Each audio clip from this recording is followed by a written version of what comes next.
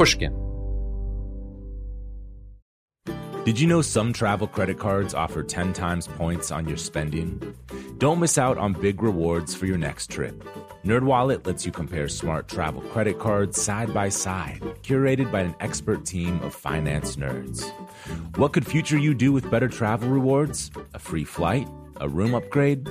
Don't wait to make smart financial decisions. Compare and find smarter credit cards, savings accounts, and more today at nerdwallet.com. Reminder, credit is subject to lender approval and terms apply. NerdWallet, finance smarter.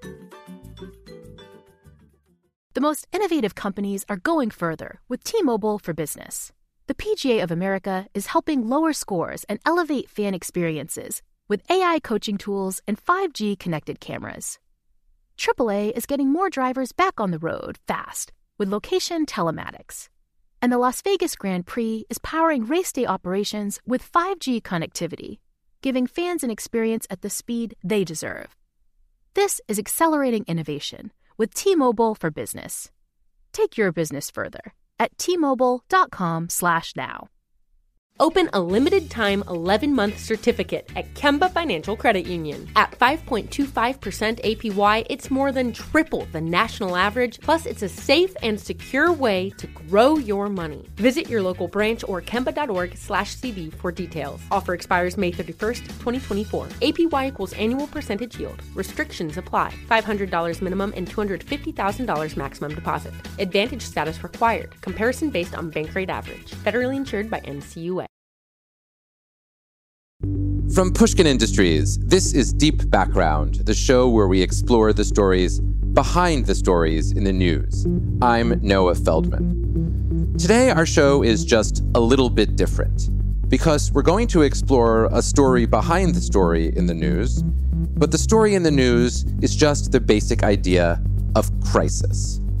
In recent weeks, the United States has felt like a nation in crisis, and then that national crisis is repeated out at the individual level for hundreds or thousands or maybe even millions of people, each of whom is struggling with the core questions of how to live.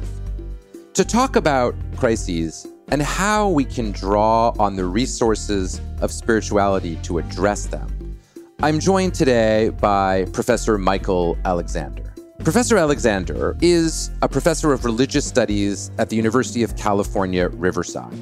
And he's the author of an extraordinary new book called Making Peace with the Universe, Personal Crisis and Spiritual Healing.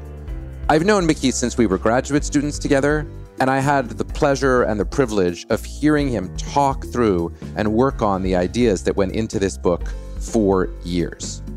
When the book finally emerged, it moved me tremendously. It's written accessibly, it's written beautifully, and it's written in a way that can affect the reader at an individual, personal level. In other words, it's nothing like an academic book usually is.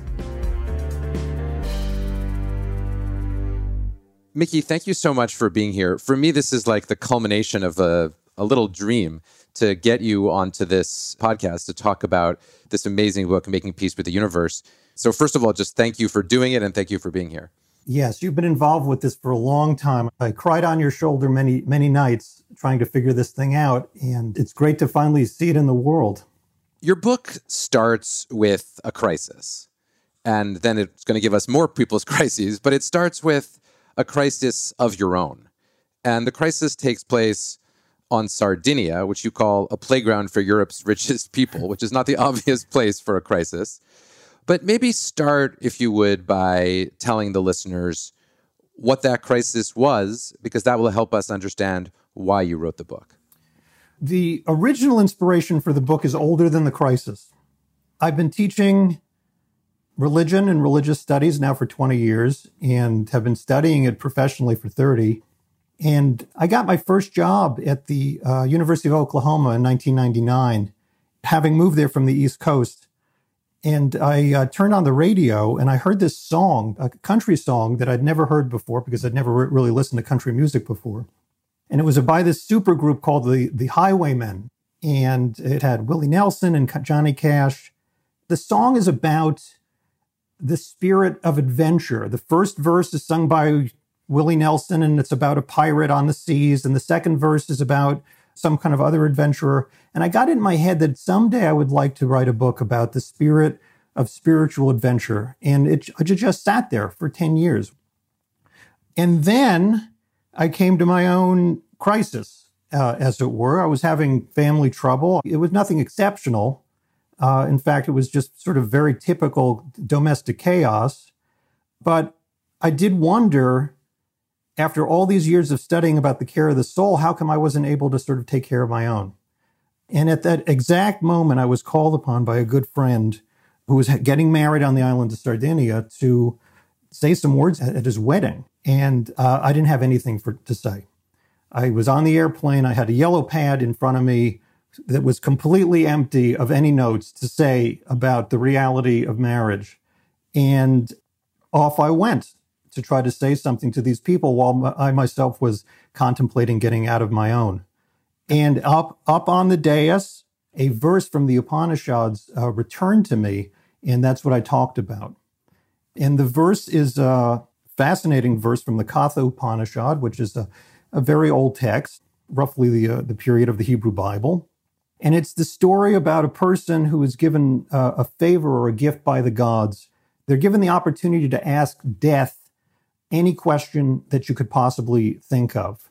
And so the person who's given the gift thinks through, what would you ask of death? What would you ask of the entity that has seen the course of every life and knows what a life amounts to? And he asks the question, essentially, is there anything in life that is ever feels like you amounted to anything? Is there anything that's worth doing? That's the question. Death responds with a verse which is very terse or succinct. And the verse is, there is a path of pleasure and there is a path of joy. Both attract the soul or a person. Those who seek joy come to find it, and those who seek pleasure never come to the end.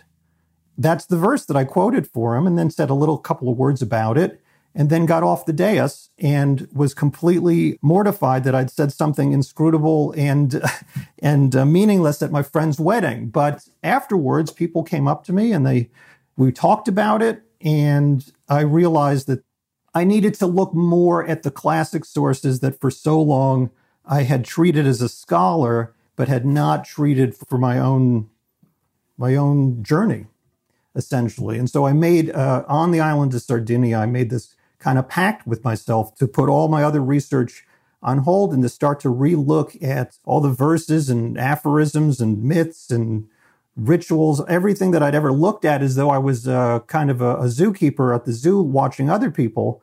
And I realized that, in fact, I needed the help myself. And so that began this journey, which turned out to be a 10-year journey in which I started to very deeply look into those sources, not as an academic, although it's academically solid and factually all accurate, but really for me. There's something about being an academic that kind of splits us into two parts. Even if we study something that's about the human condition, like you do, you study religious studies, what could be more fundamentally about the human condition or about the relationship of the human to the divine? We nevertheless get so trained in thinking about history, sociology, philosophy, anthropology, that we tend to split what we're studying apart from our actual individual daily lives. And I think in some ways what's so fascinating to me about your whole project here and about the book that came out of it is that standing there in Sardinia, you had the realization that there's no point in doing all of this scholarship and study about the human condition if we can't turn it to ourselves and apply it to ourselves. And I think a lot of academics' response to that would be, no, don't go there, Mickey, step back. It's too hard, and it'll be too hard to be objective. Why did you, in that moment, think, no, I got to take it the other way. I've got to do the thing that actually non-academics imagine we're all doing all the time. Namely, if we're looking for the answers to the world's questions, try to look for those answers to use them for ourselves. Well, I can't answer the question in the arena of the law or in the arena of medicine where somebody can potentially die on the operating table as a result of kind of a method that is unorthodox. But I think I'm liberated by the fact that it is religious studies. And that if somebody should fail one of my classes, nobody dies on the operating table. Besides the marital aspect of it, I did have kind of a crisis regarding what am I doing teaching religion? Because so much of it, as you're well aware from your own work, is, just the crassest justifications of nationalism and sexism and racism. And so I would be standing up in front of my students sort of thinking, what is the value here? Why are we studying all of this old stuff? And it became clear to me that for myself, it was the value of it was in the arena of therapy, personal therapy. And that's actually, I came to the insight in reading and teaching all these confessional literature for so many years. I realized that most of the great confessions, from Augustine down to the present, to Tolstoy or whoever else, had been the result of somebody having a personal freak out in their lives. And because religion had been the forum for therapy before there was modern therapy, people turned to it when they had nowhere else to turn to, when they needed to take one step forward. And I just realized that all of these confessions were in fact case histories of spiritual therapy, as it were. But I came to that realization actually as somebody who was seeking. In other words, when I was reading Augustine, I wanted to figure out how he'd figured out his life so I could figure out my life. When I read Tolstoy's Confessions, I was doing the same thing. I stopped reading it as a third person, and I started reading the stuff as though it were self-help literature, because I think that's what it was. The fastest growing category of quote-unquote religious affiliation in the United States is people who say, I'm not religious, I'm spiritual. And it really strikes me that your book is partly about how there's really no difference between those things. I mean, in the end, the religious traditions were all designed from the beginning to address spirituality. And the people you write about in your book are on spiritual journeys. I mean, what we have is people tend to associate with religion the institutionalism of it. And that's not what your book is about at all. And that's not what the book is about at all. And I felt liberated in sort of going to the spiritual because there were precedents. And the greatest precedent was actually the founder of American psychology and the founder of American religious studies, William James, who himself had gone through a tough marriage, and he was in his late 30s, early 40s, had never published a book. He was up at Harvard near your offices, sucking down nitrous oxide canisters in his office and calling it research. He was in a bad way. And he started to return to some of the spiritual masters that he had read about it in his youth more seriously. And the result of that work was the Varieties of Religious Experience, which he published in the early part of the 20th century. And it really turned his life around. So he makes a distinction about religion as an institutional function and religion as a personal or private function. And I think a lot of my colleagues have a lot of problem with putting those blinders on it. And I do too, because I think that if you're missing the nationalism and the sexism and the racism and all of that, you're missing a lot about how religion functions. Nevertheless, I still felt this spiritual curiosity. And I felt that there was this essential thing driving people to either religion or spirituality that was not simply them getting pushed around by power politics. That was people looking for something. And I was looking for something. Let's turn now, Mickey, to the thing you found. And of course, this is part of why people should read the book. But I'd like for listeners to get a flavor of your core observation, the thing you found in the different spiritual traditions that you explored, each of which in one way or another picks up on the idea that you began with, the idea that there's a path of joy and a path of pleasure, and you can find the path of joy, but the path of pleasure has no end. That insight simply rang true to me, meaning that when I thought about my own life and instances of pleasure, I thought about all the conquests of Saturday night that Sunday morning receded into darkness and blackness. And, all the times that I was on an internet browser, and 4 hours later getting up and asking myself, what kind of a black hole was I just down? In other words, it felt like a path with no end. And then I thought about other episodes in my life in which they seemed edifying. The episodes that I would call joyful, and even the word seemed old-fashioned to me, joy, who even uses it? But the episodes that I would use as joyful or think about as joyful had a kind of edifying aspect to it. And I use the word edifice, building up. It meant that after you did that behavior, you felt like you'd built yourself up, like there was something left standing after you had done it, which was so different from, pursuits of pleasure where they almost receded while you're doing it, if not just shortly thereafter. And I started to think about what's the mechanism by which joys are created. Both of these are flavors of happiness. They're also deeply related to one another. One can enjoy pleasures in a joyful aspect, even something as basic as sexual relations done within the context of a meaningful relationship. It doesn't feel empty. It feels like something has been edified by the act. So I wanted to get to the mechanism of what that was. What transposes pleasures into joys? And sometimes when pleasures aren't available, how do you have joys even in the worst and hardest of circumstances, as we all sometimes have to do? It's not just about chasing pleasures. Sometimes you're alone with your best friend in a hospital gurney and they're passing away. And so those moments that have these intense feelings of connection that are not necessarily related to pleasures, but sort of give you they throw you into a spiritual mood. I wanted to find out how that happened.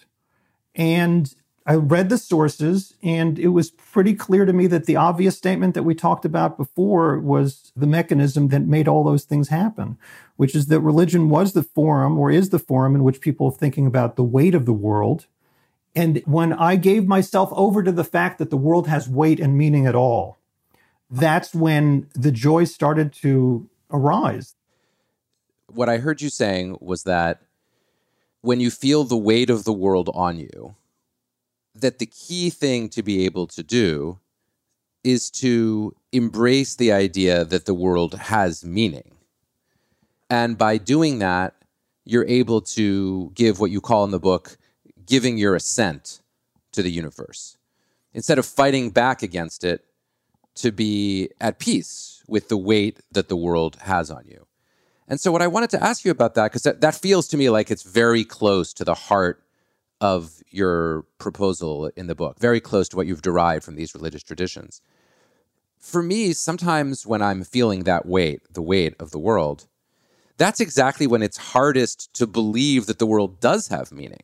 But I heard you to be saying the key is acknowledge that the world has meaning. But for me, at least, that's often the hardest part. So what's the trick, as it were? How does one move from feeling the weight of the world to thinking, well, the weight of the world does have meaning, and through that meaning, I can give my assent to the universe? Weight and gravity are a metaphor that I use. The reason being that there's no language that can really pin it down. I avoid the word meaning because I'm not sure that joyful moments necessarily have meaning. In other words, I just remember when my kids were young, there was an episode in which my youngest, who might have been 3 or 4 at the time, took a piece of saran wrap and pulled it over the toilet bowl as a trap for the next person who would use the toilet. And when I saw it, I felt joy. Now, I don't know what the meaning of the situation was, but I don't think it had significance beyond the fact that a little kid was playing a trick. And yet there was something that about the act that made the world feel like it was revolving on well-oiled hinges, that I was at one with a universe that was okay. Sometimes that occurs in very hard circumstances.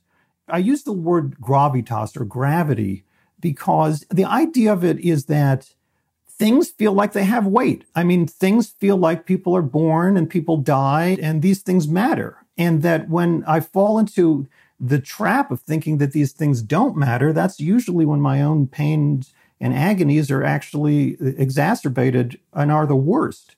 In other words, if one went ahead and tried to do something about those difficulties in the world and embrace them as important, or everything about it, the world is important, that's when the joys came. So it seemed to me it was emotion. It was an emotional response as opposed to an intellectual one, meaning that recognizing just the reality that I feel that the world and things in it matter started to feel good. Why do you think that your kid's prank had this effect on you? I mean, it's almost like a Zen koan of, the saran wrap over the toilet bowl seat. Part of me wants to try to analyze it symbolically and think that it's about death and that it's about transparency. And, but this is clearly the wrong way to go about thinking of this story. The question is, why did it do this for you? Why did it give you that feeling of the world having weight in a good way? I think because I saw my kid who was 2 or 3 years old participating in joy and laughter. And it was a kind of pleasure at the fact of watching a young kid come into themselves and grow old and watch their intellect develop to the point that they were ready to set a trap like that. It was watching the world turn the way it's supposed to, as it were. Something that I find really hard in the context of spiritual growth is making the move from the isolated experience, like you're describing, where you have that feeling of connection. You have that feeling of the world doing what it's supposed to do and mattering. And then translating that into a sustained feeling of well-being. Sometimes I feel very lucky and I am able to experience a moment of what you're calling joy, a moment of connection. Yet I still find it difficult to, as it were, regularize that sentiment or make it feel good over time. What are the traditions that you've studied and the examples that you've studied, and we're going to turn to some of those examples in a moment. What do they say about that move from a moment of recognition to actually being able to live well and in peace with the universe over time? First of all, it's always moment by moment, and you always slip in and out of it. There's always a tension with seeing a meaningless universe in which you only want to run away from the problems of it. So it's simple to recognize, but it's never easy to do. A regimen of prayer is a means by which basically all the traditions remind a person to sort of think about how the world is turning. There are greater holidays and lesser holidays, but typically most traditions really advocate taking a break every couple of hours, and for things that you do regularly, such as wash your hands or take a meal, in which it's a time to stop and basically say, I appreciate this, I know the alternative. It throws you back into a position of gratitude and also of responsibility, by which I mean, when you recognize the weight of the world, you realize that your job is to pay it forward. The metaphor that I like so much about gravity is that it's not about you. It's about something else. It's about throwing in your chips with some function or power that is not just about poor me. And the amazing and ironic aspect of doing it is that almost as soon as you stop thinking about poor me and throw one's focus to things that are more important than me, your own therapy or my own therapy was achieved almost instantly. A lot of my own self-pity really came exactly from that. Poor me, poor me. Not that I don't have my own problems or that other people don't have very, very substantial problems, but paying it forward is a pretty substantial way of digging oneself out of that hole. And I think that the religions really do try to offer ritualized opportunities to do that. We'll be right back. As listeners to this show, you probably consider yourself pretty smart. But how smart is your wallet? When you're looking to upgrade your wallet, it's time to turn to NerdWallet. Their expert team of nerds has the financial smarts to help you find the right financial products for you. Before NerdWallet, you might have paid for vacations with whatever was in your wallet. But you could have been missing out on miles you didn't even know you were leaving on the table. Now you can get a new card with more miles and more upgrades. What could future you do with more travel rewards? A hotel upgrade? Lounge access? Wherever you go next, make it happen with a smarter travel card. Don't wait to make smart financial decisions. Compare and find smarter credit cards, savings accounts, and more today at nerdwallet.com. NerdWallet. Finance smarter. As with all cards, credit is subject to lender approval and terms apply. The most innovative companies are going further with T-Mobile for Business. The PGA of America is helping lower scores and elevate fan experiences with AI coaching tools and 5G connected cameras. AAA is getting more drivers back on the road fast with location telematics. And the Las Vegas Grand Prix is powering race day operations with 5G connectivity, giving fans an experience at the speed they deserve. This is accelerating innovation with T-Mobile for Business. Take your business further at T-Mobile.com/now. AI might be the most important new computer technology ever. It's storming every industry, and literally billions of dollars are being invested. So buckle up. The problem is that AI needs a lot of speed and processing power. So how do you compete without costs spiraling out of control? It's time to upgrade to the next generation of the cloud. Oracle Cloud Infrastructure, or OCI. OCI is a single platform for your infrastructure, database, application development, and AI needs. OCI has 4 to 8 times the bandwidth of other clouds, offers one consistent price instead of variable regional pricing, and of course, nobody does data better than Oracle. So now you can train your AI models at twice the speed and less than half the cost of other clouds. If you want to do more and spend less like Uber, 8x8, and Databricks Mosaic, take a free test drive of OCI at oracle.com/strategic. That's oracle.com/strategic. Oracle.com/strategic.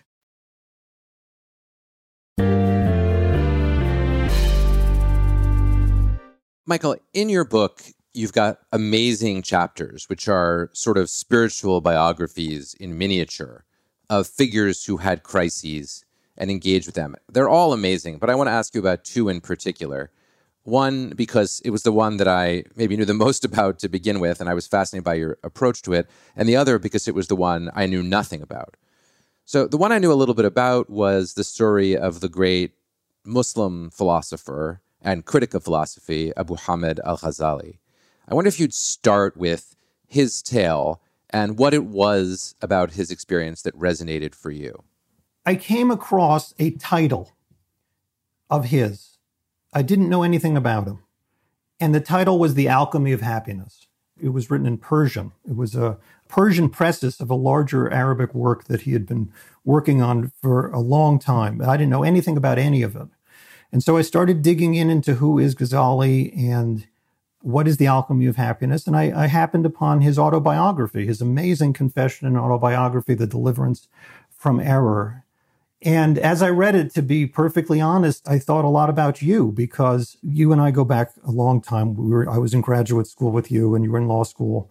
And Ghazali was a lawyer. He was the top lawyer for the Sultan in a period in which the Sultan ran everything practically from India to Turkey. And he had a really good job. He was the top of the law profession. The things that he said and the ink strokes of his pen really changed lives, hundreds of them, thousands of them. And then one day, or over a period of a couple of weeks, all the top people were dead. There was either a coup or bad things happened, and everything that Ghazali had worked towards and had become a part of crashed into the sand. And there was a huge power vacuum that occurred in the region.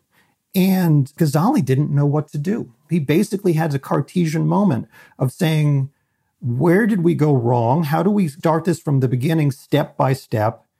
And were there calculations that we achieved that we thought we were doing in the name of God that in fact led to the complete devolution of society?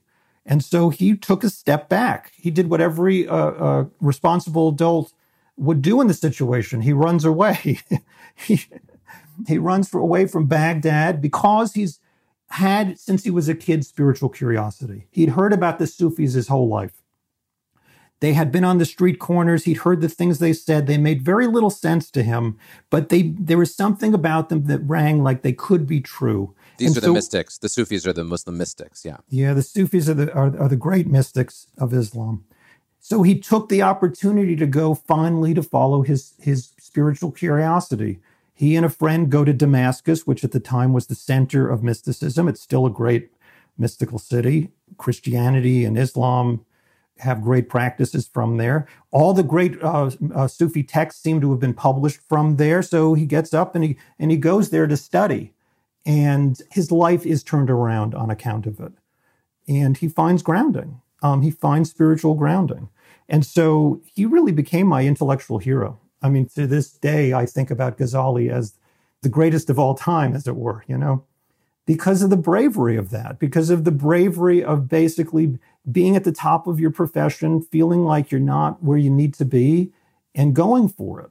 Which isn't to say that people need to leave their professions or anything like that. But it's as though, I think Ghazali in particular gave me the permission to look at my own spiritual curiosity, because he had done so himself so explicitly and so carefully. My God, I can't think of an intellectual that really pierced through to the most essential issues more clearly than Ghazali. The other person whom I really wanted to ask you about is the extraordinary jazz pianist, Mary Lou Williams. And I knew her only as a name and perhaps I'd heard a little bit of her music. But I had no idea of the extraordinary story of her crisis and awakening. Tell us a little bit about Mary Lou Williams.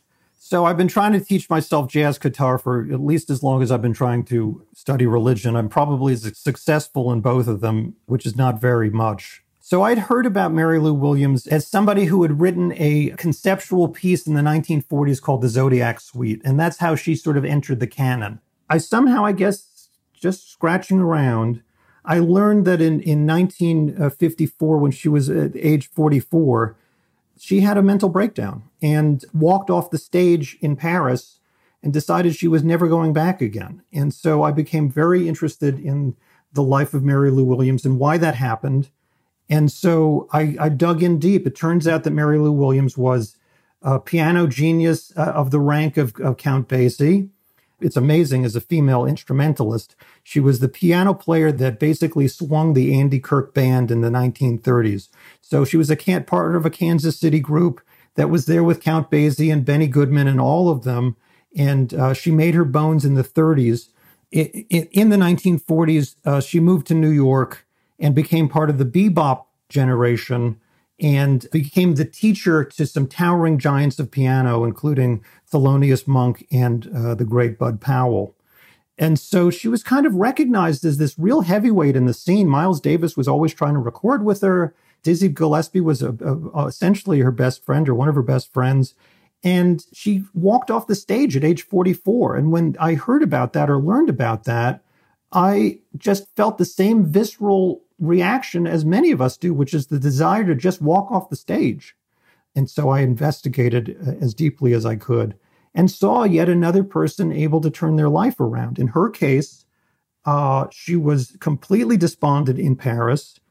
A friend shows up to get her back to New York and tells her to start praying the Psalms.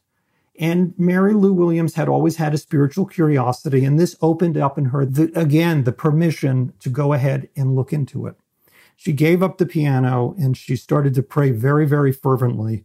And then, even though she was an African-American woman raised essentially in Baptist circles, in New York City, as she was kind of wandering around in Harlem on a Tuesday or Wednesday afternoon, looking for somewhere to sort of pray because she'd become quite fervent in it, she noticed that the Catholic Church was open, which is such an amazing aspect of Catholicism, which is that the churches or the cathedrals are just there for people to walk in to get a little bit of rest and to have maybe a private chat with the Creator or with whoever or however you want to conceive of divinity.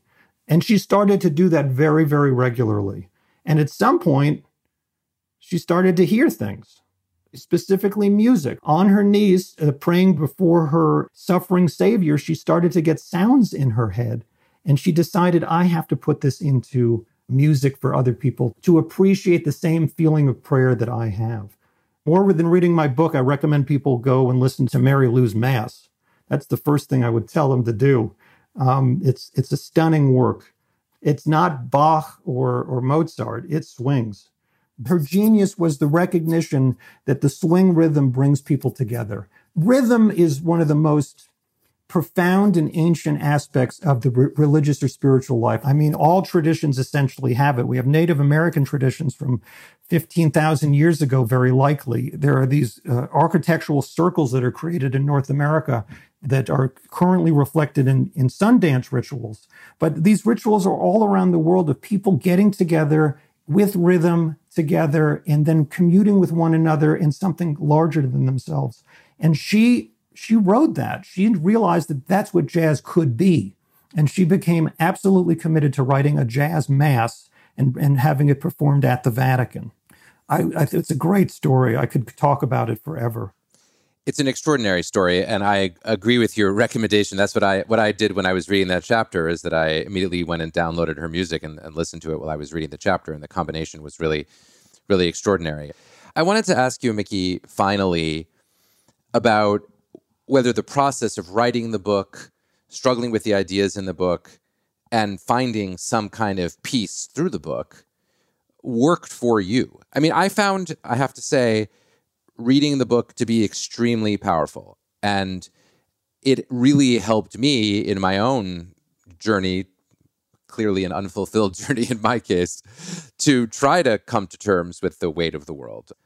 And I'm wondering if it was helpful for you. I wonder if, when you think about where you are now as a human being in relation to the universe, relative to where you were when you began thinking about this project and struggling with it and putting it through the draft after draft and the efforts to try to make sense of it and to experience it.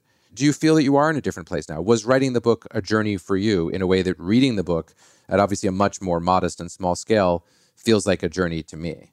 Yes, the answer is yes, I'm in a better place. I was given permission to follow my spiritual curiosity by Ghazali, by Mary Lou Williams, by the other figures in the book. And that was it. That was the keys to the kingdom. And I wanted to, that earlier desire to write a book about the spirit of spiritual adventure is really what I was trying to achieve, that other people and myself could just see how it had played out in people's lives and worked for them, and just to give people the idea that, hey, it could potentially work for me.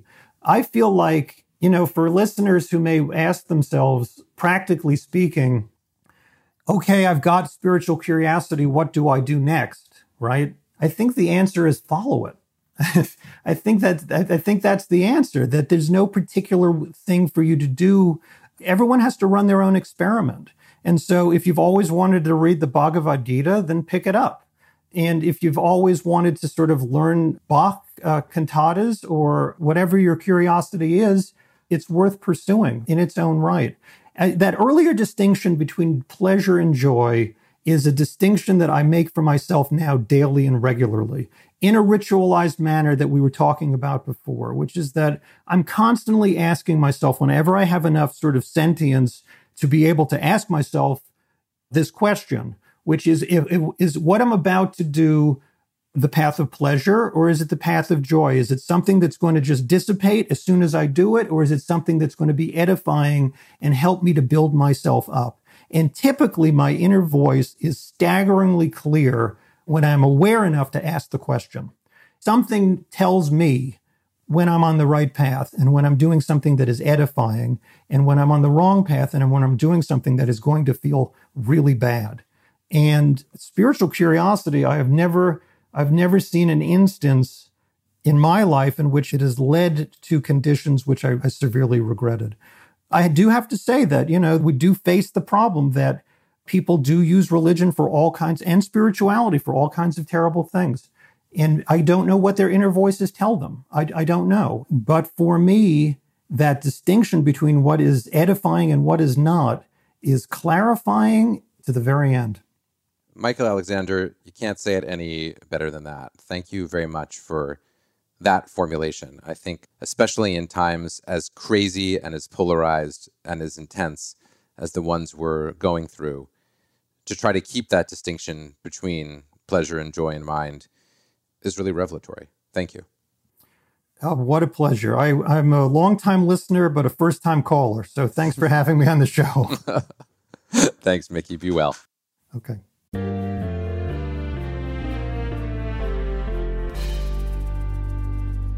Talking to Professor Alexander really brought home for me just why I found his book so powerful. We all encounter and face crises. Sometimes those crises are not of our own making and come from the state of the nation, the way things have felt in recent weeks. Other times, those crises feel like they emerge almost unbidden out of our own limited human spiritual capabilities and resources. When that happens, we need help. And we need to be able to turn to wise friends and deep thinkers. And as it happens, Mickey Alexander is both. For me, the takeaway from our conversation and from his book is that we can look inside ourselves and seek after a path of joy, which doesn't mean that we have big smiles on our faces all the time, but rather that we're able to embrace the experiences of making meaning that we encounter at every minute and every day in our lives. And that can help us make better choices. It can help us move away from the path of transient pleasures or transient pains and in the direction of those things that matter most to us and that therefore enable us to feel the weight of the world and give our assent to it. Until the next time I speak to you, be careful, be safe, and be well. Deep Background is brought to you by Pushkin Industries. Our producer is Lydia Jean Cott. Our engineer is Martin Gonzalez, and our showrunner is Sophie Crane McKibben. Theme music by Luis Guerra. At Pushkin, thanks to Mia Lobel, Julia Barton, Heather Fain, Carly Migliori, Maggie Taylor, Eric Sandler, and Jacob Weisberg. You can find me on Twitter at Noah R. Feldman. I also write a column for Bloomberg Opinion, which you can find at bloomberg.com/Feldman. To discover Bloomberg's original slate of podcasts, go to bloomberg.com/podcasts. And if you liked what you heard today, please write a review or tell a friend. This is Deep Background.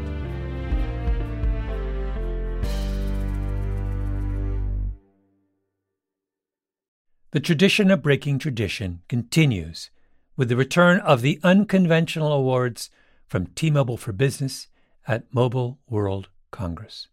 This is an event that celebrates innovators whose bold actions took their industries to new places. If that sounds like you and you're a T-Mobile for Business customer, enter today. If you win, you'll be publicly honored amongst some of the most influential leaders in industry. And me, I'll be there too. Enter now at tmobile.com/unconventional awards. See you there. Open a limited-time 11-month certificate at Kemba Financial Credit Union. At 5.25% APY, it's more than triple the national average, plus it's a safe and secure way to grow your money. Visit your local branch or kemba.org/cb for details. Offer expires May 31st, 2024. APY equals annual percentage yield. Restrictions apply. $500 minimum and $250,000 maximum deposit. Advantage status required. Comparison based on bank rate average. Federally insured by NCUA. It's time for today's Lucky Land horoscope with Victoria Cash. Life's gotten mundane, so shake up the daily routine and be adventurous with a trip to Lucky Land. You know what they say, your chance to win starts with a spin. So go to LuckyLandSlots.com to play over 100 social casino-style games for free for your chance to redeem some serious prizes. Get lucky today at LuckyLandSlots.com. Available to players in the U.S., excluding Washington and Michigan. No purchase necessary. VGW Group. Void where prohibited by law. 18+. Terms and conditions apply.